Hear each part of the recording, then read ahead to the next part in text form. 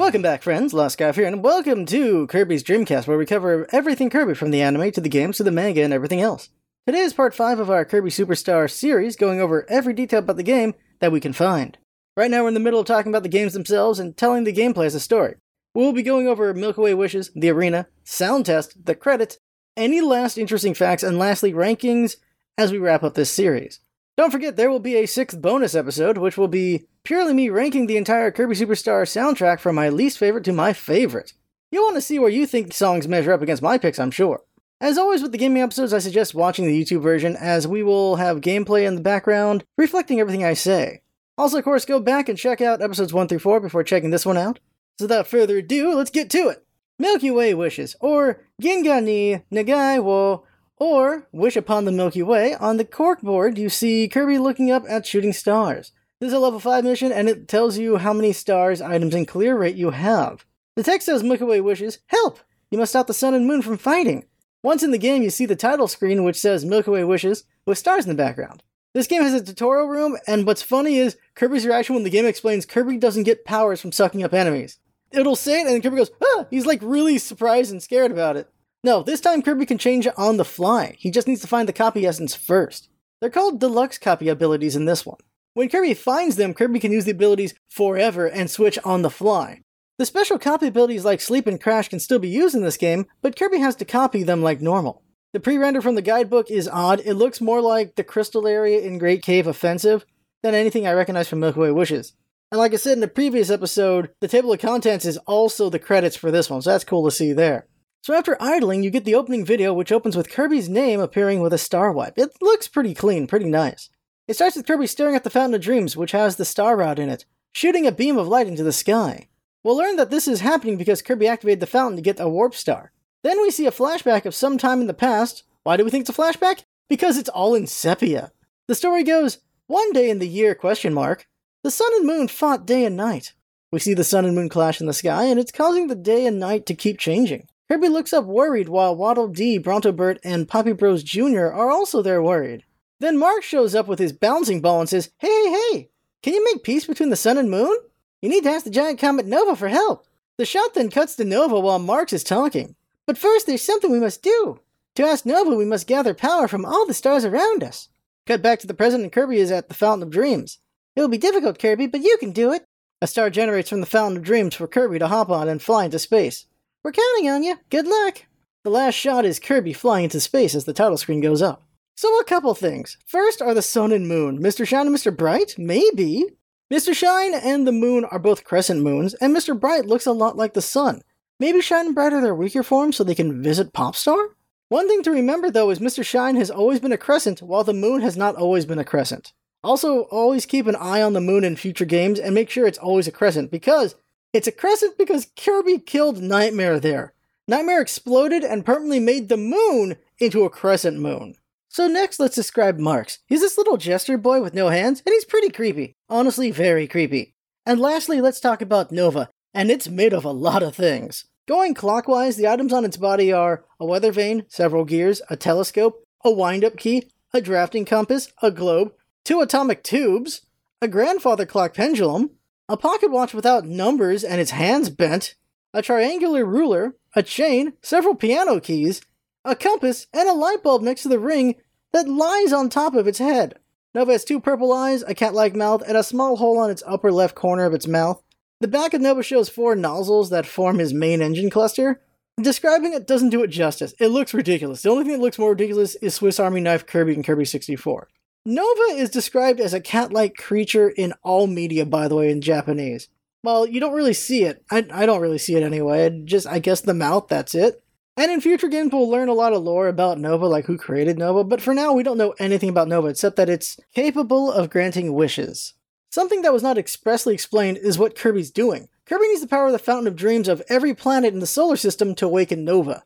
The warp star he uses to travel to the other planets is the star power of Popstar. Interestingly, it's the only star that doesn't get used to awaken Nova.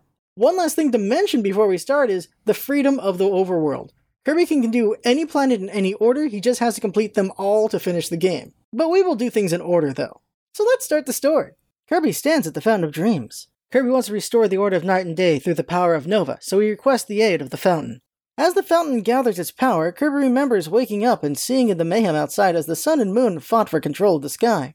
It was Waddle Dee, Brownto Burt, and Poppy Bros Jr. who woke him up, since Kirby can sleep through anything. They figured if anyone could do it, it would be King Dedede, but since he can't be bothered right now, Kirby's a good second choice. Kirby looked up at the sky and wondered what he could do. Maybe he could go up there and talk to them? Maybe over lunch? But then Mark showed up and told Kirby about the wish-granting comet Nova. Without the star power of the Fountain of Dreams of each planet, Kirby could wake up this comet and wish for them to convince the sun and moon to stop fighting. Kirby figures this is a good idea since maybe a giant being would be best for talking to other giant beings. As Kirby finishes remembering all this, the fountain finishes combining many stars together to give Kirby a warp star capable of traversing the stars. Kirby hops on the warp star and flies off. Up in space, Kirby watches as the sun and moon violently clash. Kirby suddenly remembers he killed Nightmare on the moon and wonders how the moon has been since it lost weight. Kirby then remembers he's on a mission and heads to the first planet he sees, Floria. Japanese name, Kusubana no Hoshi Foria, or Flower Star Floria. So one thing I need to mention with the Japanese translations is the word star. You'll notice that we're going to planets, but in translations they keep saying star, which is Hoshi. And that is because it means celestial body. And that is the sun, the planets, the moon. All of them are under the same umbrella. So every planet is called a star in this, but it's just meaning celestial body. That's what's going on there. Floria is a lush green planet that looks like a big platform somehow. And right now it's in the middle of spring. But something feels weird here. They have Tukis and Slippies here, but they're different colors from Popstar. In fact, a lot of things are different colors. How curious. By the way, I didn't mention it before. Superstar is the last time we will see the Slippy enemy until Ultra, while Tukis won't show up again until Ultra and Mass Attack. Guess Kirby ate too many of each. Kirby then finds a star door and goes in and, huh? The place is similar, but it's suddenly summer now. Kirby can feel the summer heat and already misses the spring breeze. Kirby is confused but continues to explore the curious planet. He then goes in the star door again and everything's brown. It's autumn now? Kirby's little brain tries its best to comprehend what's going on, but gets interrupted by a Plasma Wisp attack. Kirby sucks them up, and then Kirby remembers he can't copy the Plasma Wisp, so he spits them out. Why can't Kirby copy them? Well, Kirby had a dream where Mr. Tutorial said Kirby couldn't use his copy ability on this adventure, and had to rely on copy essences. So Kirby does just that. He doesn't want to make Mr. Tutorial a liar after all. Yep, that's the excuse we're giving. Kirby then goes into the door one more time, and yep, it's winter now. Kirby feels quite the chill. But Kirby also sees a new door. How curious. Kirby enters and finds the Ice Deluxe Copy Essence. Now I can make all the ice cream I want, Kirby thinks. And then Chili shows up and says, yup, let's make some out of the people here. Yay! Kirby and Chili then go back to Autumn Time, Floria, and charge through the planet. They needed autumn because a big tree stood in their way in spring and summer. After having fun freezing everything, Kirby finds a door at the bottom of a frozen lake in winter. The pair, break the ice and go in. There Kirby grabs the Fighter Copy Essence and Knuckle Joe tags in. Chili says it's been fun and goes off to enjoy the ice cream they made. Knuckle Joe can't wait to crack some skulls with Fighter Kirby. And that's exactly what they do. They Vulcan Jab and Shuriken lots of enemies as they go through the different seasonal paths to get beyond more trees.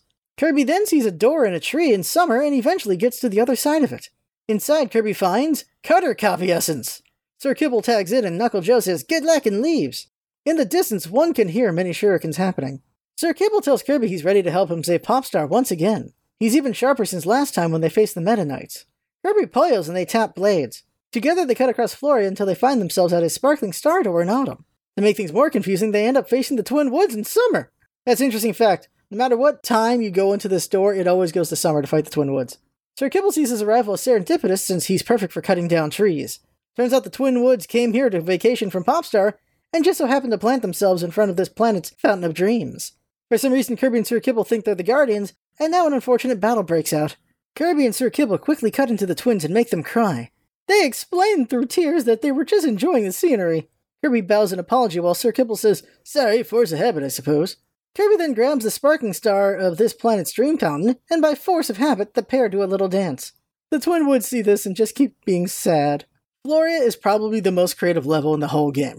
It's one long room that kind of acts like a maze because you need to puzzle your way through with all the different doors, and also to get the copy abilities. There is one last fact I forgot to say earlier when we went over the Twin Woods fights, and that is Capillars.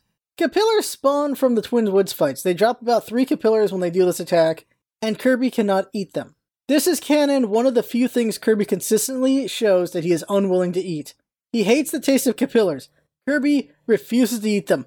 Kirby, by canon, is scared of them. Probably because he doesn't like the taste of them. Maybe because he doesn't like the way they look either. Who knows? But this is one of the canon things Kirby doesn't like eating, and they premiered in Kirby Superstar. And we'll see them again in future games, especially ones with Twin Woods in them. That's just a funny trip that this is something Kirby cannot eat. He just doesn't like it. I'm actually curious if these become the butterflies that he's such a friend with later on. I'm curious if it goes from that to that, but there's no way to canon confirm that.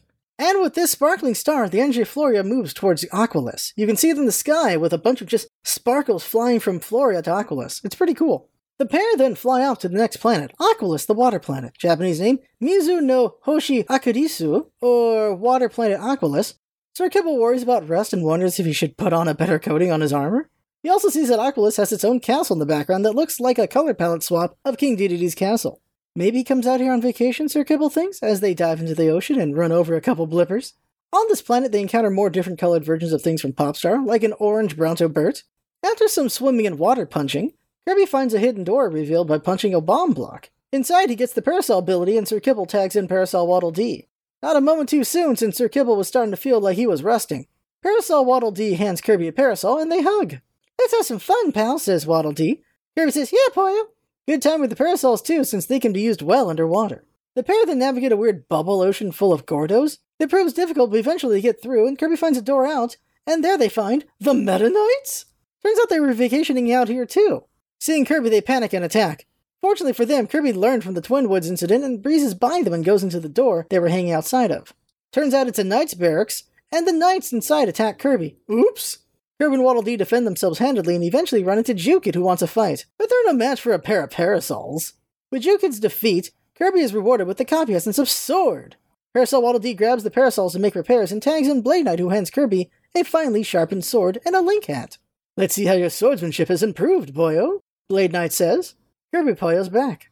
Kirby then forgets his lesson from earlier, and together with Blade Knight gives the Meta Knights a bad day. They then find themselves in a water maze. It takes a lot of tries, but eventually the pair make their way to the beam copy essence. Blade Knight comments, "You've proven you've improved with the blade. Well done, Kirby." He then tags in Waddle Doo and takes the swords to sharpen them. Waddle Doo says, "Thanks for showing Waddle Dee proper respect when you're playing with him. Let's go." The pair continue to swim through the maze and eventually find their way out. By the way, if you're having trouble here, the answer to the water maze after getting beam and restarting it is down 3 times, forward twice, down twice, and lastly up.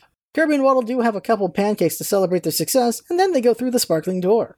They come upon a familiar pier and hear the toot-toot of Fatty Whale. Unlike everyone else, Fatty Whale was on vacation, but upon seeing Kirby, he wants to give him a whoopin', so the fight breaks out quickly. Unfortunately for Fatty Whale, the pair keep charging up big beam attacks against him. He does give them trouble as he crashes his big body against them, but the pair eventually defeat him with big blasts from long distance. The pair then get the sparkling star from this planet's stream fountain and have a little dance. And just like with Floria, the energy of the planet moves towards Sky High. Japanese name, Ozora no Hoshi Sukai High, or Heaven/Large Sky, Star Sky High. Waddle Doo senses tingle as they land here. They're in the clouds. His people have a high affinity for clouds. He knows what's coming since they're in the clouds, and it's freaking him out. Kirby has some idea what Waddle Doo is sensing, but he's sure they'll be fine. The pair tear through the clouds and see new palette color swaps of denizens they've seen in the past, like yellow Tukis. Eventually they find a power hidden by a star block in the sky, and it's a jet! Kirby puts on his plane parts while Waddle Doo tags in his one-eyed mechanical friend, Capsule J. Waddle Doo jumps into the clouds as J beeps hello at Kirby. They blast through the clouds together, very fast. The pair then find a long fuse and decide to use their jets to light it and find the cannon. Some chilly slow their progress, but they eventually get there. And just that quickly, Capsule J has the jet and tags in Wheelie since they found the Wheelie essence. Kirby wonders how Wheelie got all the way up here, but forgets about it quickly as he enjoys having an easy ride with Wheelie. The pair then end up in a cloud maze with sets of 3 doors that lead to many situations like Parasol Waddle Dees, and Doo, many enemies, Pyro Sr. and Juniors, many things. Eventually in the clouds they find a room with 2 yellow Scarfies and a door on a stand. This door leads to Wing Copy Essence. Birdon swoops in for the tag-in and Wheelie rolls out to go refuel. Together the pair cut across the clouds to a sparkling star door with bombers and a sparkling candy. Kirby, of course, shares the sparkling candy with Birdon, and they run into Kracko! With the help of the sparkling candy, they're able to ignore a lot of damage and throw feathers into Kracko's eye. But oh no! Waddle Doo comes out of the angry cloud. He's being controlled by Kracko! Eventually, Kracko is blown to pieces and Waddle Doo is free. They hug, and then Kirby and Birdon get to the next sparkling star and have a dance. Like, it's a theory that Waddle Doo and the Krakos are related in some way, because they both have the same big eye and, well, Waddle Doo's come out of Krako, but nothing's been confirmed after all these years. Sky High's planet's energy moves towards Hotbeat as the pair fly there. Japanese title, Shakunetsu no Hoshi Hatobito, or Scorching Star Hotbeat, is a fiery planet that you wouldn't be blamed if you thought it was a sun. It looks like a sun. Kirby and Birdon land on the surface of Hotbeat, and Birdon immediately feels like a Kentucky Fried Birdon. The place is really dangerous with lava everywhere, and yet there's sleeping yellow naughties everywhere too. Thankfully, being able to fly helps the pair navigate the area fairly well. Kirby then comes upon a curious situation. A bomb block holding in lava. Kirby is curious and pops the block, which ends up cutting off the path they came from. But Kirby wonders why this was here.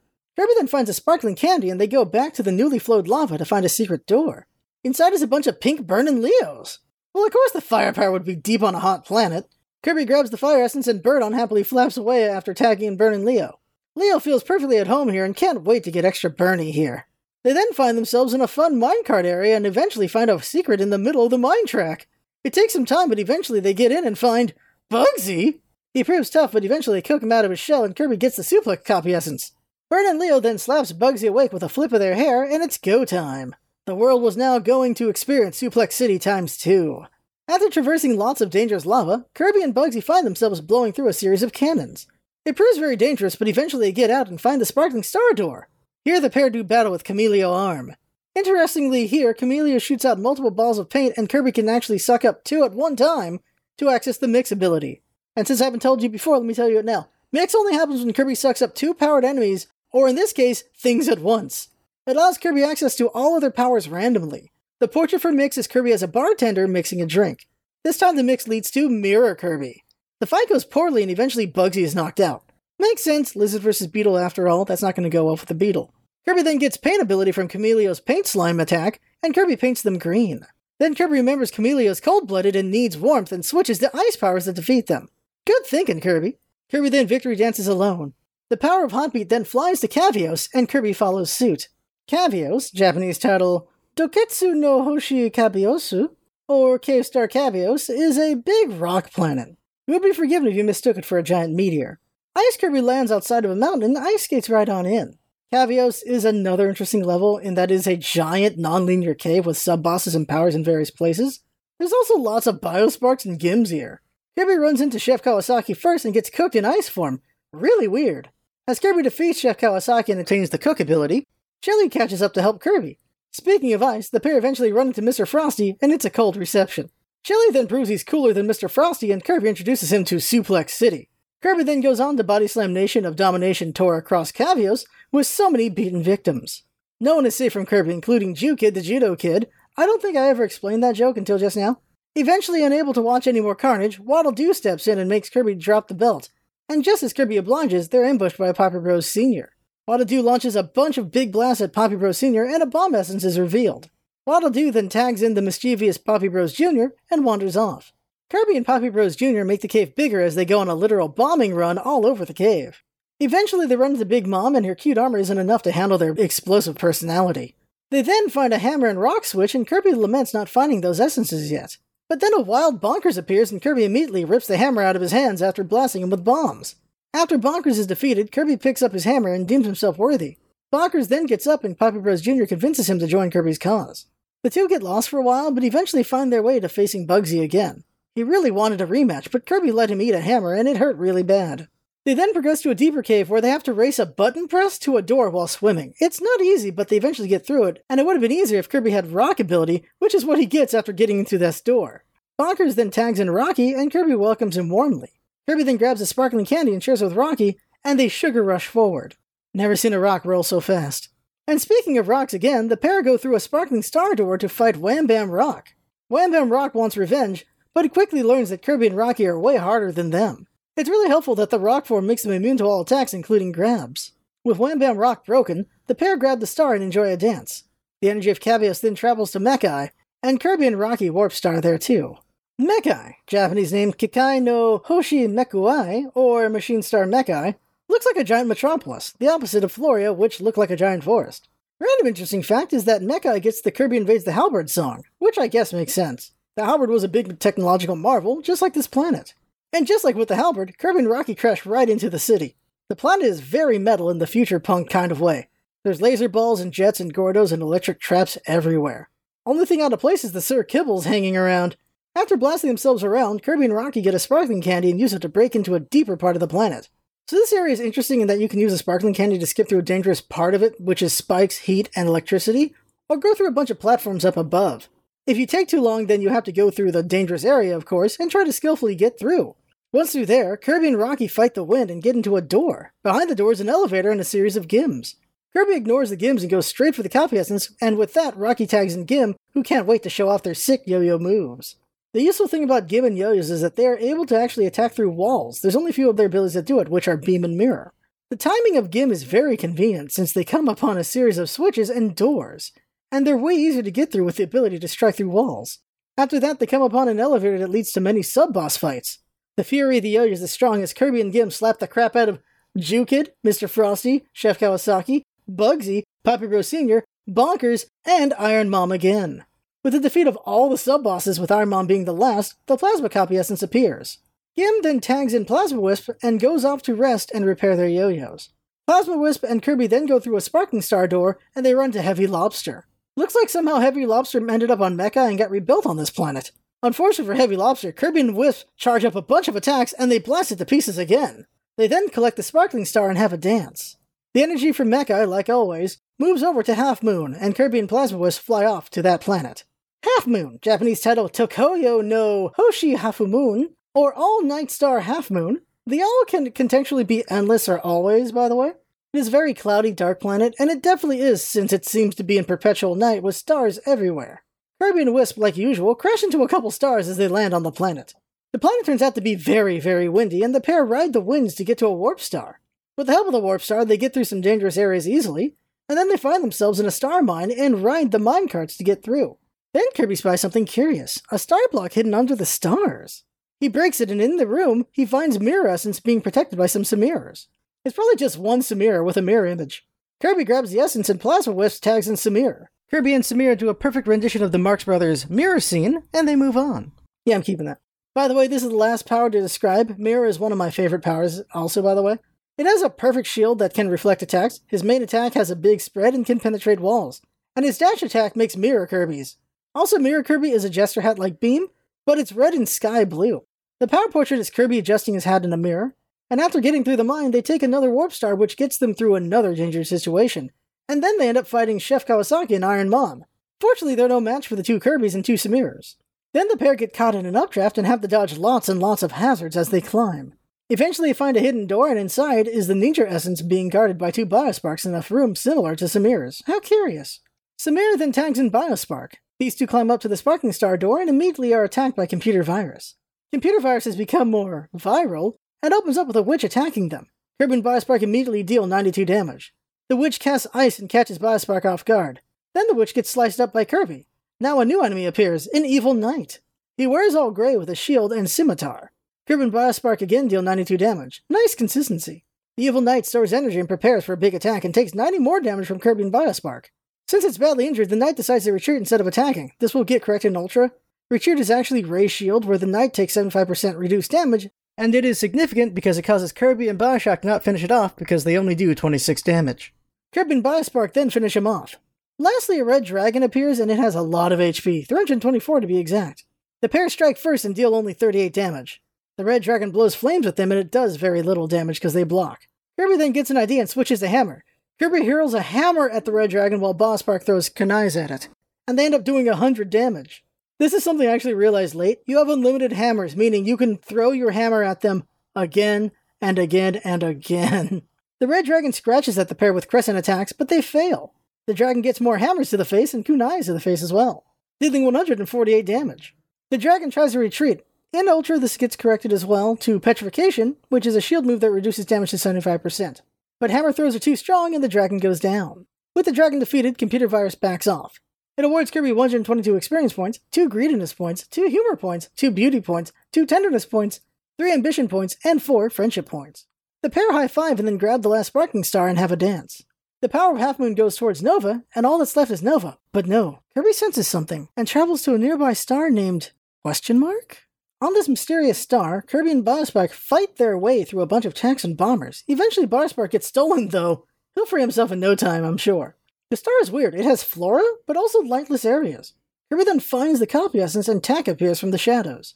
Kirby then asks Tak, "Wait, I just realized you guys keep tagging in and out to help me out? Where did you come from?" To this, Tak replies, "Oh, all 19 of us have been hanging on to the back of the warp star. You just never look back there. I've actually been holding everyone in my bag. It's really spacious. I can fit so many friends in this baby." Tak pats the bag. Then from the bag you hear Knuckle Joe yell, "Hey, careful, will ya?" And with that, they move on to Nova. Random facts before we get to Nova. Question Mark and Flora are the only planets with no mid-bosses. Question Mark also has the simplest background, with just a blue background with black foreground. That's it. Can you believe they did that? Kirby and Tak then fly to Nova to ask them to calm down the sun and the moon. Kirby arrives at Nova and uses the 7 sparkling stars to awaken Nova. Nova then opens its eyes and says that it is ready. I will grant you one wish. But before Kirby can poyo his wish, Marx rushes in and knocks Kirby out. Marx then says, "Well, I want to control Popstar." Nova responds, "Okay, 3, 2, 1, blast off." Marx then talks to himself as Kirby floats near him unconscious. "Wow, it worked. The sun and moon are fighting. Go find Nova." Marx then transforms into a crazy giant wing thing. "All my plans worked. Popstar is all mine. Now I can do anything. I must be going now." As Marx flies away, Kirby wakes up in the coldness of space. The 7 sparkling stars come together and give Kirby a starship to fight back. Kirby flies to go stop Nova. By the way, it's up to debate if Marx's true form gained power from Nova at this point or not. In Ultra, he does gain power from Nova as Marx Soul, but we'll talk about that in Ultra. The sun and moon then sense something is wrong as Nova charges towards Popstar and immediately move to block Nova. As they do this, Kirby flies into Nova's body to fight it. The battle inside Nova is a side-scroller shooter, which is pretty fun. Kirby's starship is a warp star in the front with a cloudy chariot for Kirby to ride on and shoot from in the back. Kirby shoots star shots directly in front of him and star blades at 45-degree angles in front of him as well. He is joined by a helper starship, which is the Popstar warp star, turning itself into a starship. It's a big star with jet engines and a big cockpit to fit all 19 of Kirby's friends. Somehow the 19 are able to pilot this ship without getting themselves killed in the mayhem. The starships blast through many of Nova's defenses and navigate through many narrow areas. Eventually they get inside Nova's heart chamber, known as the Galactic Nova Nucleus, and have to fight the defenses inside. The defenses are turret towers that rotate towards Kirby and then rotate backwards to make it harder to hit them. They try to crush Kirby with the turret towers and the turrets themselves. No matter what, not all turrets can be destroyed before they go in reverse. With all defenses destroyed, Nova's heart chamber explodes, and more of their exposed part of their face explodes. And Kirby and Bern and Leo bust out. Kirby and Bern and Leo then land on the moon where Kirby killed Nightmare. Bern and Leo tags in Tak, who channels the power of the other 18 in his bag with his thief hand attack. Kirby elects to use Plasma as his form of offense. Marx is a scary being, by the way. They float over Kirby and Tak and have big yellow wings with spades at the ends and hearts at the bend of the wings. They also have claws along the wings, and its wing spread has crystals. Kirby charges up attacks and throws them at Marx. Marx fights back with crescent attacks and then ascends and drops seeds at them, which sprouts deadly spiky tendrils from the ground. Marx then disappears and teleports from the moon itself to attack them. Marx has so many attacks. Marx then charges up a big arrow attack and then drops a splitting energy bomb on them. All the while, Kirby and Tak chip away at him. But then Marx does a big mouth beam attack and completely sweeps the pair. It hurts them a lot, but they keep going. Marx then teleports around a bunch and does more of its attacks randomly. It then splits in half and creates a black hole and sucks in Tak. Things are looking dangerous as Tak is nearly defeated, but Kirby then sucks in his plasma power and blasts Marx hard with a star spit. The blast hits Marx so hard that it launches him into Nova, and Nova's eyes go wide as it breaks apart and explodes in the sky. Kirby, with the help of the warp star, flies home while Tak takes everyone back home too. The sun and moon quit fighting and go back to their respective parts of space. Kirby then goes home and has a well-deserved sleep. We are then treated to the credits as Kirby sleeps. We'll come back to these credits later. The song is pretty good, by the way. After completing Milky Way Wishes, you'll unlock the arena. Also, if you go back to the file screen, you'll see Kirby standing there triumphantly with Popstar above him, and you have completed stars 1 through 6. 2 things, and then we're done with Milky Way Wishes. First is, did Nova give Marx power? I wonder this question because I don't know if there's confirmation. Can Marx always become that big giant thing, or did Nova give that power to them? Like, when he made the wish, did Nova go, here's some power, and then let's go conquer Popstar together? Or did Nova go, okay, I'm gonna go conquer Popstar now? I don't know, there's no confirmation there as far as I know. Though in Ultra, after Marx gets popped into Nova, he takes his power to become Marx Soul, and we'll cover that in the future. Alright, random fact in Smash Bros. Ultimate. They were gonna make Marks way creepier in Super Smash Bros. Ultimate, but they decided to tone it down because kids play the game. And one last fact has got to be the Star Fox reference of Milky Way Wishes. In Star Fox Zero, the battle begins, Sleepy Toad reads a Nintendo magazine, and the names Floria, Aqualus, Mechai, and Half Moon appear on the magazine's cover. Oh, one more thing is the personal thought. So, Milky Way Wishes is really epic, and it's pretty fun. I like this mode a lot, it's very enjoyable. Also, having endless hammers is pretty fun once you realize you can do that, and just being able to do whatever power you like on the fly is just really great to do. So now let's move on to Arena. So the final game is the Arena, Japanese title, Kakuto no Michi, or The Road to the Fighting King. The corkboard image is Fighter Kirby doing a sideways facing jump kick in a coliseum. When you choose it, it says Level 5, the Arena, the final challenge. In his toughest battle yet, the Pink Wonder faces his strongest enemies. There's no cutscenes if you idle on this one, by the way. And when you go into the game, you see the title, the Arena, and you get this hype music preparing you for a boss rush mode. So the way this mode works is pretty simple. You choose your power and helper at the start in a room with every copy essence, and then you fight all bosses and sub-bosses in the game at random minus the final match. There's 5 Maxim tomatoes for you to consume at any time, and 2 random copy essences are given between matches to use if you desire. You also get to see your next opponent so that you can decide whether or not you want to have a Maxim tomato before you move on, or if you want to change powers. There's only 19 powers though, so to keep symmetry in the starting area, they give you sleep essence so you have 20 essences total. It's hilarious. And this mode of course is the inspiration for All-Star mode in Smash Bros. Now the Arena games are not considered canon, but let's tell the story as if it were canon. It'll certainly be more fun doing it that way than saying Kirby just dreamed he had a 20-boss gauntlet. Sometime after Milky Way Wishes, the denizens of the Popstar solar system decide that they want to know who truly is the strongest warrior. Is it Kirby or does he keep getting lucky? Or is someone else actually stronger? So the residents of Popstar build a giant coliseum and do their best to rebuild Nova. But all they are able to do with Nova is to remake their heart chamber. Marks then convinces everyone he's the best one for the job of organizing the brackets, and he seeds Kirby last. So now Kirby has to fight everyone in Dreamland one by one. Poor Kirby. Still, with the problems of Keiki if he wins, Kirby excitedly heads to the Coliseum. Once inside, Kirby looks around at all the copy essences. He knows what to pick and grabs Sleep Essence to take a nap. Yep, that's Kirby for you. Then he wakes up and has to decide who he wants to aid him in battle. Everyone's excited to help and wanting to prove themselves with Kirby, but Tak gets a sneaky idea. Tak convinces Kirby to choose him and he stuffs everyone else in the bag again. That way everyone can help Kirby if the need arises. Meanwhile, Kirby chooses the hammer ability since it hits so hard. Bonkers, sensing his hammer is being used, reacts violently inside the bag, but everyone's able to calm him down before they all fall over and out of the bag. Kirby and Tak then hop on the Warp Star and fly to their first opponent. Kirby and Tak end up on a familiar pier. They both know what's coming when they hear the all-so-familiar toot toot of Fatty Whale's pipe. This time I'm gonna make a big splash and prove my dominance, says Fatty Whale as he does a backflip over Kirby and Tak. He causes a big splash indeed and throws Kirby and Tak into the air.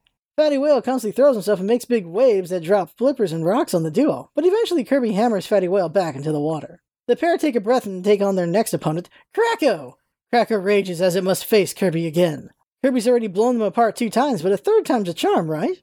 Kracko uses its classic lightning and Waddle Doo attacks, then it starts to pour down rain on Kirby. Tak, feeling like this was a good time for closure, pulls out Waddle Doo out of his bag and Waddle Doo breaks Kracko apart with a beam attack. So far so good, 2 bosses down and Kirby's only a little hurt. They next face the Halberd reactor. Looks like they rebuilt it and a few other things for the arena. Kirby figures it'll be easy because he remembers how it went last time, but he and Tak eventually has some difficulty and ultimately, Tak gets hurt really bad. Tak tags in Bonkers so he can lick his wounds, and Kirby eventually leads the lasers correctly to the gem to move on. Though Kirby is badly wounded, he sees that Computer Virus is the next opponent and he elects to not have a Maxim Tomato yet. He also grabs the Mirror Copy Essence before moving on with Bonkers. In a familiar-looking cave, Computer Virus's screens appear and it summons a witch to fight the duo. Kirby and Bonkers hit them hard for 80 damage initially. The witch casts an ice spell which gets reflected away by Kirby's mirror shield. Then Bonkers knocks the witch out. Next, an Evil Knight is summoned. Kirby and Bonkers hit them for 70 when they appear. The Knight then uses an Ice Slash, but just like with the witch, their attack is reflected by Kirby's mirror shield. This is why it's so good. Bonkers then hits the Knight for 48 damage, while Kirby switches to Hammer from a Copy Essence. The Computer Virus notes this by saying Kirby holds a hammer. The Knight then stores energy and gets beaten for 98 damage. But then it casts a bunch of star attacks that luckily Kirby blocks as well. Then Kirby knocks them out. Lastly, a red dragon appears and takes 128 damage to the face. With dueling hammers, they just can't handle all this wood. It scratches at the pair with crescents and penetrates some of Kirby's guard. The boy's a little more hurt now, but still alive. The dueling hammers strike back for 90 damage. The dragon breathes fire and Kirby dodges it. Then the dragon takes another double hammer beating and gets pancaked. Computer Virus then runs away without giving Kirby XP or points, which Kirby finds very unfair. The next opponent turns out to be Bonkers himself, so he tags in Tak and goes to get ready in the Coliseum. Kirby's still feeling confident, doesn't grab a Maxim Tomato yet, and hops on the Warp Star. First up, they fight Chef Kawasaki, and Tak tags in Sir Kibble. Somehow stealing from Kawasaki leads to Cutter. I guess from the cooking knives? Sir Kibble does the initial damage, and once Kawasaki is distracted, Kirby runs in and finishes him off. Then Bonkers comes in, and Tak makes the best fake Bonkers impression possible, and now there's 3 hammers flying in the arena. Bonkers is understandably confused and easily dispatched. Lastly, Bugsy comes in to fight, and Tak does the same trick on him. It almost doesn't go too well because Kirby's nearly defeated, but fortunately Tak is able to distract Bugsy enough for Kirby to finish them with a curved star spit. It was very impressive and the crowd went wild. Kirby then has a sigh of relief and wipes his brow. That was close. Kirby then grabs a Maxim Tomato and picks up another hammer for the next fight. Kirby then grabs the Warp Star and transforms it into a starship, and Tak does the same to help Kirby. Because they're fighting Nova's Heart Chamber again. The memory of the fight with Nova is fresh in Kirby's mind, so he knows exactly what he needs to do. With a bunch of smart flying and just quick shooting, Kirby's able to defeat Nova in less than a minute. Then Kirby sees who his next opponent is, and Kirby is shaking with terror. He takes a deep breath because he knows what he must do. He must face his greatest opponent. Kirby must now fight a Waddle Dee. Waddle Dee actually thought it was a cooking competition since Chef Kawasaki entered, and he didn't realize it was actually a fighting competition. Upon seeing Tak and Kirby arrive, Waddle Dee asks Kirby, so what are they going to make? Maybe pancakes, or waffles, or French toast? Waddle Dee then pulls out a big plate of pancakes, and Kirby couldn't contain himself. Kirby's hunger is too much, and he sucks up Waddle Dee's pancakes. And Waddle Dee. And with that, Kirby defeats Waddle Dee. Easily, with no trouble. Kirby then realizes his error, and pops at Waddle Dee as he goes back to the preparation area to do his next fight. Aside, this is probably my favorite fight in Superstar because it's just Waddle Dee. Everyone's here to be a challenging fight, and then you fight Waddle Dee. Now, in Ultimate, what's cool is it's going to be Bandana Dee, so that's pretty sweet. I don't know how that fight goes. I'm looking forward to that one. Kirby then picks up the Mirror ability, and he goes off to face Heavy Lobster. Poor Heavy Lobster. This is their 4th fight with Kirby, and they were dismantled very fast last time. And unfortunately, Kirby easily dodges Heavy Lobster and beats them from behind, and takes them to pieces with Tak's help. And then the next match is up, and it's not going to be so simple, because it's a rematch with Meta Knight. Kirby doesn't hesitate and instantly grabs the Warp Star to go face Meta Knight and picks up the sword, and they have their duel. Tak puts in a lot of effort to throw his hands at Meta Knight, trying to pull off his armor and cape, which helps distract him while Kirby fights him. For the most part, it goes pretty well. But eventually Meta Knight has had enough, and he slaps Tak down. But the distraction works, and Kirby's able to cut Meta Knight's mask off again, forcing him to retreat. Kirby then takes in the second Maxim Tomato and patches up Tak. He then picks up another hammer, and they face off against Lo and La. Unfortunately, Kirby's fought them too many times, and he easily defeats them again. Like, handedly. And hammerly. Kirby and Tak then face off against another set of sub-bosses. It starts with Poppy Bros Sr. So Tak tags in Poppy Bros Jr. to distract him, and Kirby knocks him out with a hammer barrage. Then is Mr. Frosty, and he does not enjoy the warm reception of bombs and hammers. Third comes Iron Mom, and her armor is able to handle the same treatment for a little bit at least. Lastly, Jukid comes in to fight and gets horribly battered too.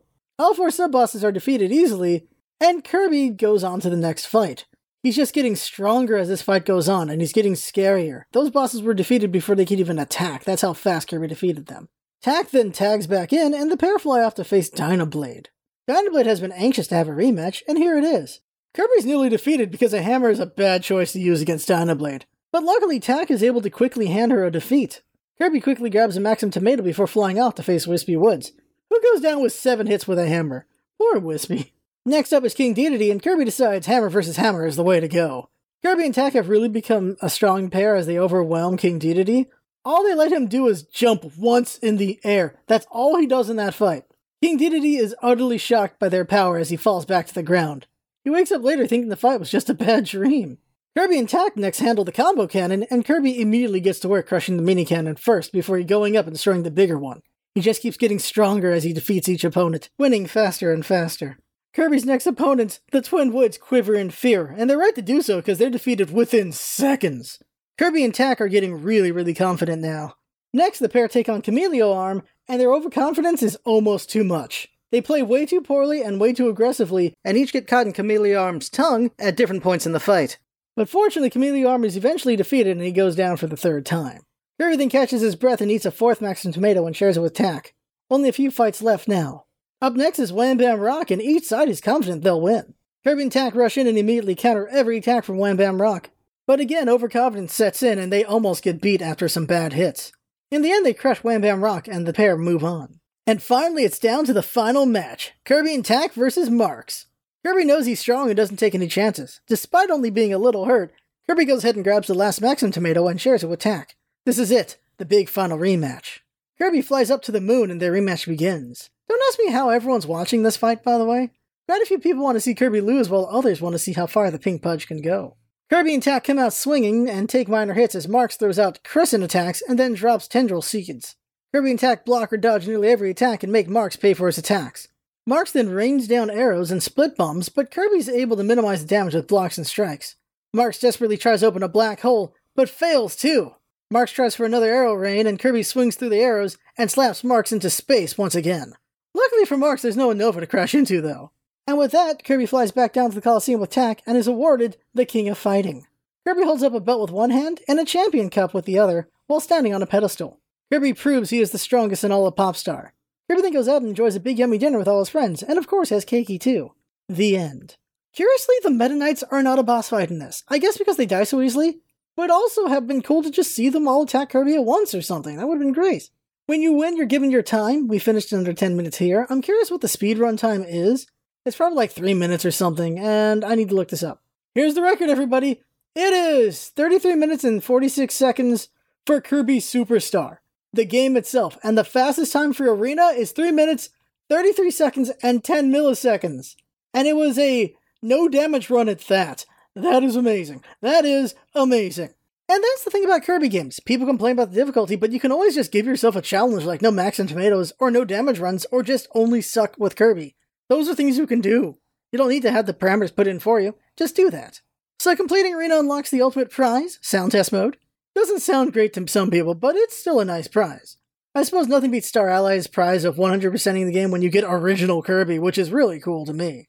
The game doesn't formally congratulate you on 100% until Amazing Mirror, by the way. Also, you go to File Select. After playing Arena, you get Kirby in a gi saying, "Fight!" If you lose in Arena, you get a shot of Kirby face down on the ground, and he's discouraged. And you're shown how many wins you have while the loser music from Gourmet Race plays. Speaking of losing, if you lose all your lives in Spring Breeze, Dynablade, Great Cave Offensive, Revenge of Meta Knight, or Milky Way Wishes, you get a continue or end screen with Kirby sleeping. Master Hand indicates your choice at this point, and if you pick continue, Master Hand takes Kirby's sleeping hat and turns into a party popper, and boom! It pops and wakes up Kirby. It points at Kirby to go and waves good luck with the cloth. But if you choose game end instead, Master Hand gently lifts Kirby from below and lays him on a bed on the moon and gives him a blanket and floats away. I love how cute Kirby games can be at times. This is the second pleasant game over screen you get. The first one was in Dreamland 2, where they let Kirby and his animal friends sleep. The original was pretty violent though, where Master Hand flicks Kirby away in Dreamland, and the most violent ending has to be Master Hand crushing Kirby under a giant star in Kirby's Dream Course. So what is there to say about Sound Test? Well, there are 65 songs, 248 sound effects to choose from. Kirby's dressed up like a little conductor, and it is very cute. And since there's no special tracks in this one, I'll mention Smash Bros. For fun. The sound test in Smash Bros. Has hidden dialogue, like Fox and his team having a conversation. Just letting you know about that.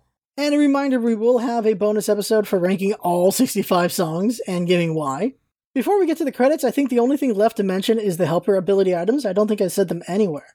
These are items that Kirby throws when he dumps a power, and can be used to change your helper. So let's just list them all off, and we're going to go alphabetically based on the powers. And they are Beam Scepter, a bomb, Tak's Thief Sack, the Cutter Hat, a boxing glove, the Fire Hat, a hammer, the Ice Hat, a Toy Jet, Mirror's Scepter, a Kabuto, Kabutos are the ninja hats, a Parasol, the Plasma Hat, a rock with Rocky's Hachimaki on it, a wrestling belt, a sheathed sword, a wheel, a feather headdress, and a ball cap. And you can easily guess which power goes to what of those items. So all that's left now is to talk about the credits, and my theory on who may be the voice of Tedia, which is the second mic ability. And any last facts or interesting things to talk about, like things that were cut from the game or glitches, before doing the rankings and personal thoughts to finish this all out. So we'll do the credits in order as we see them in Spring Breeze and Milky Way Wishes. I'll also describe the Kirby they used for each credit. So first up is the director himself, Masahiro Sakurai. What can I say really about him that we don't already know? This would be his third game ever and his third time as director. Aside from being an advisor one time and game designer twice, Sakurai is always the director of his games. One more fact about Sakurai is that he met his future wife Machiko Takahashi when she joined HAL, and her first game was as designer for Kirby Star Stacker. That's the next game on our list for game episodes, by the way. From here, Sakurai will work on Super Smash Bros. For the N64, and will not return to Kirby until Nightmare in Dreamland 6 years later after the release of Superstar. The Kirby for director is Kirby with a scene board, which looks pretty cool. It's cute to see Kirby in these different forms. So then we have 6 programmers. This Kirby is sitting at a computer with code, and he has a sweat drop. Real quick, though Satoru Iwata isn't credited as a programmer, he usually did help with programming when he was needed on all HAL games before he left to join Nintendo. So most likely he did work on Kirby, just not credited for it. So first of the programmers is Tetsuya Abe. We've seen him before. He worked on Kirby's Adventure and Dream Course. He started with HAL in 1988 doing Agerland, which is a Lolo game, and he'll program a few more Kirby games before becoming project manager, which is still his role to this day. He was project manager for Kirby Star Allies in 2018, and then became localization manager. Second programmer is Junichi Aoyagi, and he is an interesting mystery. Kirby Superstar was his first game, and then he disappears until Wii Play and Wii Sports on the development environment team in 2006, while this was 1996. That's a 10-year difference. Then he disappears again until 2014 with a special thanks in Triple Deluxe, and then technical support for Kirby's Blowout Blast. That's a random career. They must be some kind of freelancer. The third programmer is Masakazu Ebihara, and they only programmed 2 games, Kirby Superstar in 1996 and Smash Bros. Melee in 2001. Another freelancer, probably. Or they never got a break, who knows? Fourth programmer, Tadayuki Gunji, who we talked about before. He started as a programmer for Kirby's Adventure, and then did Kirby's Dream Course before Superstar. He'll program a few more times before becoming a project manager. His last project was Picross 3D Round 2 in 2015. Abe was the project manager of everything Kirby while he was manager of Picross.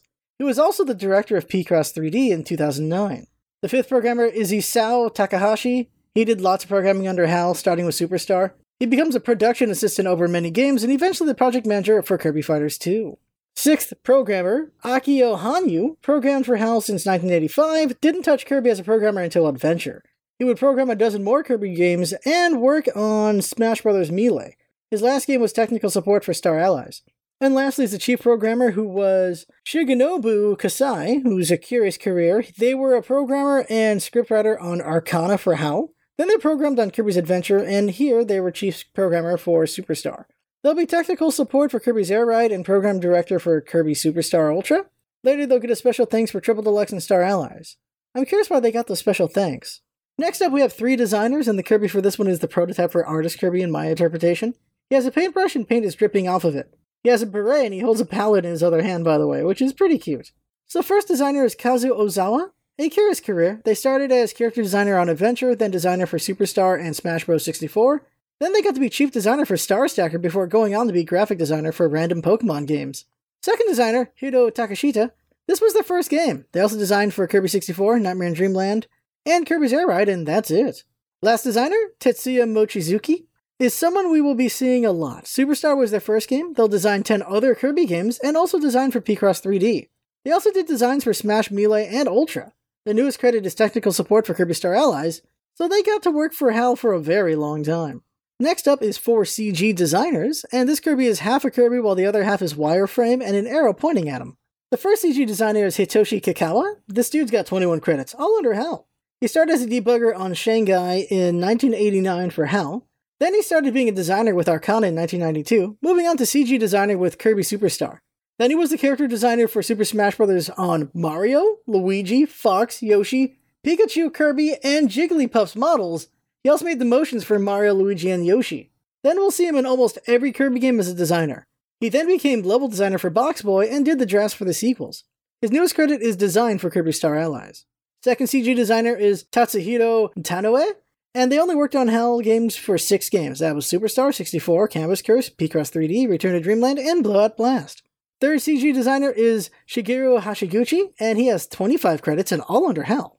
Starting with Arcana in 1992 as director and scriptwriter. That's right, he directed Arcana. Then he did design for various Kirby games starting with Adventure. Their last design game was Return to Dreamland. They then went on to team support from 2016 to 2020 with every game under HAL. So their newest game credit is Kirby Fighters 2. The last CG designer is Tadashi Hashikura, and just like Hitoshi, they have 20 credits and nearly all of them are Kirby jobs or Smash Brothers. His newest credit is 2018 with the motif design of Kirby Star Allies. He did the effects design for Samus, DK, Fox, Kirby, and Pikachu in Smash 64, and he's designed a ton of characters or motifs for Kirby over the years. The chief designer is Tsuyoshi Wakayama, and he started with HAL in 1990 and worked on a bunch of Kirby and Smash Bros. Games as designer or chief designer. He was the chief designer for Smash 64, by the way, and his last job was designer for Planet Robobot. Next up are two sound composers, and the Kirby for this one is Kirby at a piano, listening to music and reading a sheet. The first composer is the legendary Jun Ishikawa. He's been with HAL since 1989, and he has worked on nearly every single HAL and Kirby game. It might sound wrong, but you can tell which games he didn't compose songs for because they only have one or two memorable songs instead of most of them being so. Think your favorite Kirby song. Very high chance he made it. Think your top 3 Kirby songs. Guaranteed at least one is his. His newest credit is the current newest game, which is of course Kirby Fighters 2. The other composer is Dan Miyakawa, and he only worked on 2 games, Kirby Superstar in 1996 and Sokouden Tekris in 2008. He made the opening theme for that game, and that's it.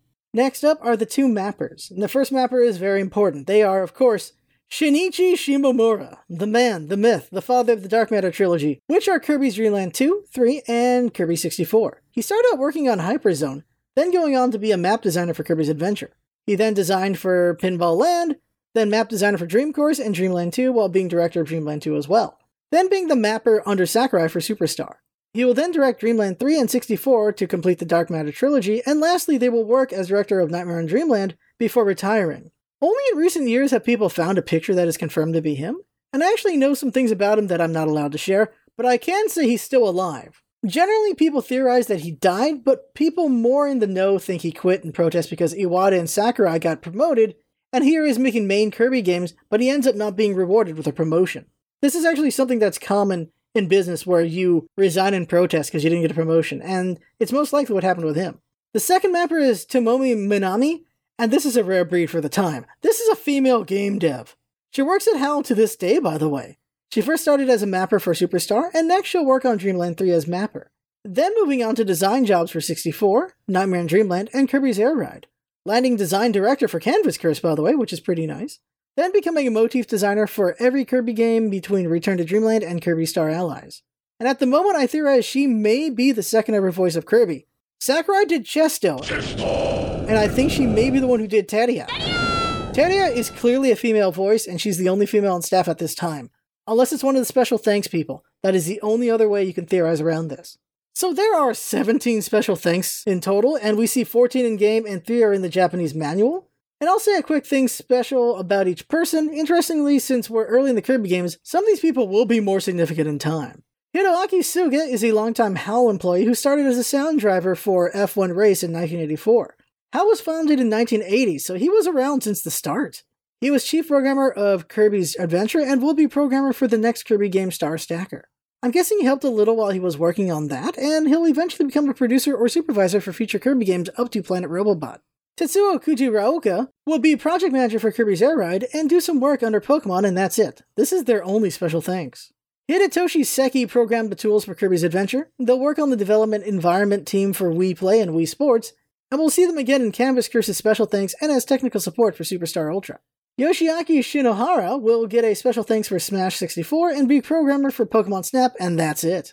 Shigeru Hirayama, this is their only special thanks. They'll also be on the development environment team for Wii Play and Sports, then they have no credits until 2016, where they work on every HAL game to the present on team support. Seiji Otaguro was programmer for Kirby's Adventure, Dream Course, Earthbound, and Dreamland 2 up to this point. They'll eventually program Air Ride, Canvas Curse, and Ultra. Then they move on to team support of many HAL games in the 2000s and 2010s, and they recently moved on to localization management with Super Kirby Clash and Kirby Fighters 2. Atsushi Kakuta, we talked about him before in Block Ball and Dreamland 2, he was project manager for those games and will be again in Star Stacker. He then supervises Nightmare in Dreamland, management support for Air Ride, and his last job was supervisor for Squeak Squad. Takashi Saito was the director of Kirby's Dream Course and character designer for Adventure. He started with HAL in 1988, designing for Agerland. He'll be project manager for Kirby 64 and then work on Wii Play and Sports and Development Environment Team, which will be his last job. But he'll still get special thanks in Smash Melee, Canvas Curse, Ultra, and Smash Ultimate. Yoshimi Takahashi basically has the exact same credits as Seiji Otaguro. I think I actually mentioned this in the Kirby's Dream Course or Dreamland 2 credits before. They programmed the same games as Seiji Otaguro did and joined the team support for Kirby games in 2010. Satoshi Ishida will be on a ton of special thanks. Starting with New Ghostbusters 2 in 1990, their first Kirby credit is Kirby's Dream Course. They were on the debugging team for Earthbound, and they will be in the credits for public relations in many HAL games. So they've been with HAL for decades and mostly get recognized in special thanks. Their newest special thanks is in Kirby Star Allies, Super Kirby Clash, and Kirby Fighters 2. Chieko Obakane, same as Ishida, will be getting a lot of special thanks. First one was on Kirby's Dream Course. They're also in public relations and was also on the debugging team for Earthbound. Their newest special thanks is Kirby Fighters 2 as well. Hiro Yamada is an interesting one. He also had a special thanks in Kirby's Avalanche. He has lots of special thanks credits, with his newest one being Smash Bros. Ultimate. Man has a wild career. He's done the translation or localization for lots of games, and likely special thanks are a way to thank him, since not all games give credit for that. He's also been an advisor or supervisor for many Nintendo games. Random facts is he did the voices of Killer Instinct characters, and he coordinated the Skyward Sword HD release. Jim Warnell got a special thanks in Dream Course and will again in Dreamland 3. He's done the localization for Star Fox 64, artwork for some Nintendo collections, and he's done the packaging or manuals for so many sports games. One can assume he worked on the US manual. The last special thanks credit from the game is Kayomi McDonald, with various special thanks on many games. This is their only Kirby special thanks, though. They have a credit on Kirby's Avalanche for translation, and they have a lot of translation credits. So, likely the translation for Kirby Superstar. The Japanese manual had 3 more special thanks, which were Yasuhiro Sakai, who got a special thanks for Kirby's Adventure. Most of his credits are for manual work, so likely the credit was for manual work with Superstar. Shigeki Yamashiro had a special thanks in Kirby's Dream Course. He has many more special thanks in other games. Around the time of Superstar, he did various support roles and eventually became a producer or executive producer of many Nintendo games in the Nintendo Software Technology Division. This division made the Mario vs. Donkey Kong games, Wave Race, and Metroid Prime Hunters. His first job was programming F-Zero, and his newest credit is for Bowser's Fury. Lastly is Takuya Kurebayashi, mostly did technical support and likely got a special thanks for that. Next is 2 advisor credits, which has Kirby asleep at a table with T next to him. First is Kensuke Tanabe, who is a legend in Nintendo. As I said in other gaming episodes, this man has over 200 credits. Over 200 games this man is credited for.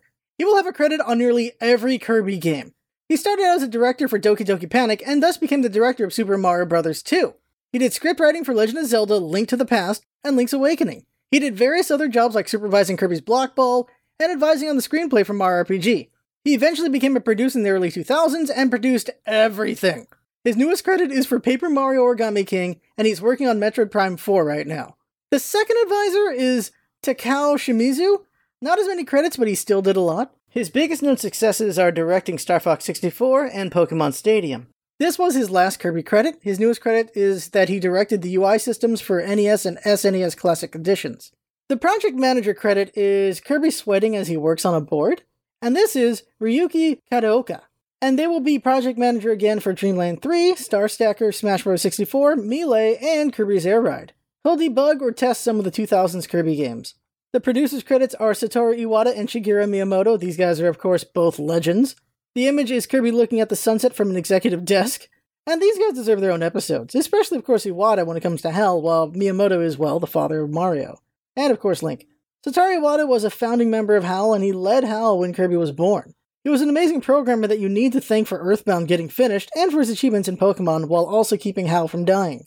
He eventually becomes a president of Nintendo, and Shigeru Miyamoto, of course, like I just said, fathered Mario and Link's franchises. He was instrumental in the creation of hundreds of games. No one has more credits than Miyamoto, except for, of course, the final credit on this list. And he, of course, was an advisor when it came to many Kirby games.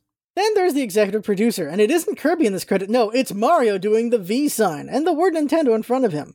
Hiroshi Yamauchi, the president of Nintendo, the man in charge of Nintendo for 52 years. He made Satoru Iwata his successor, and he saw Nintendo through from NES to GameCube. He was there for a very long time, and he's the one who chose to not make his successor someone in his bloodline. Before that, it was only Yamauchi's. So that's a very interesting thing there. And that is it for the credits. All that's left is a little bit of information here and there, and personal thoughts. Kirby Superstar had 9 game guides. These guides range from just telling you all the secrets and information of the game, to original comics and illustrations for the game. We're able to share the pre-renders from one of these books because thankfully someone scanned them. As for cut content, there's various color palettes and backgrounds that got cut. Interestingly, the Mido sign for advisor credit was taken out for international releases, don't know why. And also the arena title had more animation in the Japanese version. Don't know why they cut that out either. When it comes to glitches, there's 3 really interesting ones. They are the Marks glitch, the 000 glitch, and the wheelie glitch. There's a number of glitches that only happen in the Japanese version. The only one we're going to talk about is the 000 because that one's the most interesting one. And the reason why there's a lot of Japanese-only glitches is because they were there before localization happened. So they localized the game eventually. It took a couple months, and during that time they were able to fix more bugs. So that's why the US version and international versions in general usually have less bugs than the Japanese versions. So good for us. There were a couple ways to crash the game, but the worst was the ladder glitch. If you hit up and down at the same time on a ladder, it would crash the game. And make matters worse, it would also reduce your game files to 0, essentially erasing all progress. This was only in the Japanese version, and oh my god. Yeah, hitting both buttons, which should not be easily possible to do. If you do it, bam! Crash the game, lost all your progress. That's mean. That is very mean. Thankfully, we didn't have that here for me. Now, the Marks glitch is really interesting. If you perform a grab on Marks' split bomb at just the right time, you can grab the orb. But if you grab it at the perfectly right time, the ball becomes Marks. It looks silly, and here's footage of it. It just looks really silly. It's hard to do with suplex, it's way easier to do with jet. But you can also do the grab with other items, apparently. Now, the wheelie glitch is interesting. After defeating Meta Knight and Revenge of Meta Knight, make a helper just as the stage fades, and that helper will be wheelie instead of wheelie. What I mean by that is, that helper is going to be wheelie. And it's really weird. Here's the footage. And depending on the helper that you use, is what happens. Blade Knight gets you, a Blade Knight looking guy, but Waddle Dee is nightmare fuel. Oh my god, I had to show you that because what the heck is that? There's other glitches I'll mention, like you can make Kirby swim in the air, you can make an invisible bomb, invisible mirror Kirby, and you can cause a lot of bad loads in the game like fighting Marks early and causing glitches. But if you want a comprehensive video on all glitches in Kirby Superstar and Ultra, I suggest checking out A+ Start's Son of a Glitch videos. It was really interesting to see those because I saw these glitches mostly in writing, I never encountered them myself, and thankfully someone made a video on them, so I was able to watch them and go like, oh wow, that's interesting. So check them out if you want to see these glitches, like all of them, not just the ones I mentioned here. Now it's time for the rankings, and we will be doing 3 rankings. Kirby Superstar is ranked among the mainline Kirby games, Kirby Superstar ranked overall, and then the rankings of all the games inside Kirby Superstar. That should be fun. So we're going to rank the mainline games first, and there's only 4 mainline games at the moment. That's Dreamland, Dreamland 2, Adventure, and Kirby Superstar. Dreamland is 4th because it is the first one, and because it is, of course, the weakest one, because not everything is hammered out yet with this concept. We don't have copy abilities yet. We don't have the Animal Friends. We don't have the Omnibus. None of that stuff. It's the first game. But I still love this game with nostalgia. Like, I played it when I was like 6, and then I didn't play Kirby for a while. Well, I played like random Kirby games, but then I came back to Kirby Dreamland when I was 15 or 16, and for some reason nostalgia made me cry. So I do love Dreamland, but it is last place when it comes to the mainline game. 3rd place is Dreamland 2. You got the Animal Friends. You fight the swordsman. That's really fun right there. It's pretty cool. Adventure is 2nd place. Nightmare is epic. A lot of the great ideas coming up, of course, are built from Adventure. But then Superstar is number 1 because all the great ideas that weren't made by Adventure are built here. Really is. Or that weren't built in Dreamland 2. Dreamland 2 gave you the Animal Friends and kind of power mixing. Adventure gave you copy abilities, of course. And, of course, the big epic bosses at the end. King Dedede, as much as everyone loves him, he's not an epic boss compared to Nightmare. Are you kidding me? Next, we'll do the overall list. And this is all 9 games we've covered so far. So 9th place is Kirby's Toy Box, because Kirby's Toy Box is barely games. Kirby's Block Ball, as much as I enjoy Block Ball, it is not the best game. Avalanche is 7th place. Avalanche is kind of fun, but not so great, like the Mean Bean Machine. It's alright. 6th place is Pinball Land. I do enjoy Pinball Land, but it's not in the top half. Then we got Dreamland for 5th, Dreamland 2 for 4th, Kirby's Adventure for 3rd, Kirby's Dream Course is 2nd. That's right, the spin-off Kirby's Dream Course is 2nd place for me, because this game has the highest skill ceiling. It takes a lot of effort to get really good at Dream Course. Kirby games aren't easy games by default, in my opinion. There's a lot that can make them harder, you can give your own challenges, but this is the one that challenged you directly. Dream Course is very fun, multiplayer is also very fun, and the fact you can play it on Switch Online is pretty nice, so you can check out why I think it's so good, or to watch the Dream Course episode to see why I think it's so good. Remember, these are all the games we covered so far, so we have episodes for all these. You can see what my opinions are and all the facts about all these games right now if you want. And first place is Kirby Superstar. Kirby Superstar sets the standard for everything, and arguably, Ultra is the only one that might usurp it for now. And then later down the line, who knows? Because I know people really love Planet Robobot, people love Triple Deluxe, I love Triple Deluxe. People really like, of course, Epic Yarn. There's some really good Kirby games that could take first place. But right now, it is Kirby Superstar. But is it really an argument anyway? Like, Superstar was just a really, really good game. The game modes were fun, the bosses are entertaining to fight, the music is amazing, the game sets the standard for future titles, the boss rush mode, and everything. There's just so much there. They did a wonderful job with Kirby Superstar. Now for the last ranking, the third ranking, that is the games themselves in Superstar. Where do I rank them? There are 9 games in total. So 9th place is Samurai Kirby. I enjoy it, but it's only got so much to do. It's just a fun game, but that's it. 8th is Megaton Punch. Same reasoning, but I enjoy destroying Popstar more than Samurai Kirby. 7th is Gourmet Race. It's basically a single-player sub-game. It has one of my favorite songs of all time, and that's it. Like, it's just fun, but once you memorize it, you memorize the course, and that's it. So now all's left of the main games to get serious here. 6th place is Spring Breeze, because it's really fast and fun. There's nothing else about it. 5th is Dynablade. It's an interesting time, but it's not the most exciting main game. 4th is Great Cave Offensive. As much as I enjoy all the treasure hunting, this one just drags on a bit, but I like the references. 3rd is The Arena. Who doesn't enjoy boss rush mode? Very fun. So here's the final 2. Who's second, who's first? And the answer is for me. And you can say what you think in comments in the YouTube version or in the podcast side. Milky Way Wish is second place. This game is really epic, and I'm happy with so much of it, but it does miss one very important thing that Revenge of Meta Knight has. But it is fun to be able to just have unlimited power with Kirby, and that's pretty great right there. And the Marks fight is, of course, epic. But first place is Revenge of Meta Knight. This game has a lot of great songs, interesting boss fights. The duel with Meta Knight at the end is very great. But what makes it my favorite mode? The dialogue. Kirby is John Wick. Everyone's scared of him. We get to hear the bad guys freak out about Kirby over and over again. It makes the player feel powerful and feared. You understand just how scared everyone is of Kirby and his unlimited potential. He's a force to be reckoned with, and you know it. And also, again, the game has really great songs. So lastly is personal thoughts on this game and this podcast episode series. Kirby Superstar was an important game in the Kirby legacy, and important to me as well. It set many concepts for future titles, and gave us lots of great music that is still entertaining to this day, and so many of these songs get remixed over and over and over again into the future. This is also my number 1 pick for the SNES outside of RPGs, and then I'd have to really think about what is the best one. Is this the best game, or is Mario RPG the best game? Or is it one of the Final Fantasy games, or Chrono Trigger? SNES had so many amazing RPGs, and Superstar just stands up there with them. I just don't know who is number 1. I'd have to really think about it, like I just said. And so with that, we have finally finished our series on Kirby Superstar. It was really fun to learn everything there is about Kirby Superstar. I hope you enjoyed that too. When the script was finished, I wrote over 50,000 words for this game. Can you believe that? Kirby is said 1,728 times in total in this script. That many times. Thank you everyone who listened or watched this entire series, and since you made it this far, you should share us with everyone who likes Kirby. We can be found on YouTube, Podbean, iTunes, Google Podcasts, iHeartRadio, and more. And don't forget, next episode will be this bonus episode of Kirby Superstar OST ranking episode. And that one I do not count towards this series or script, although it will be at the end of this playlist for sure. Thank you to Jinx, the editor of these podcasts, who also painstakingly works on all the footage for the YouTube side of things. It's a lot of work, but I think it's a lot of fun too, but also a lot of work. And Jinx just does so much, so thank you to her for everything she's done. I had fun, I hope you had fun too, and that's what it's all about, isn't it? Having fun. Thanks for coming by, and see you next time.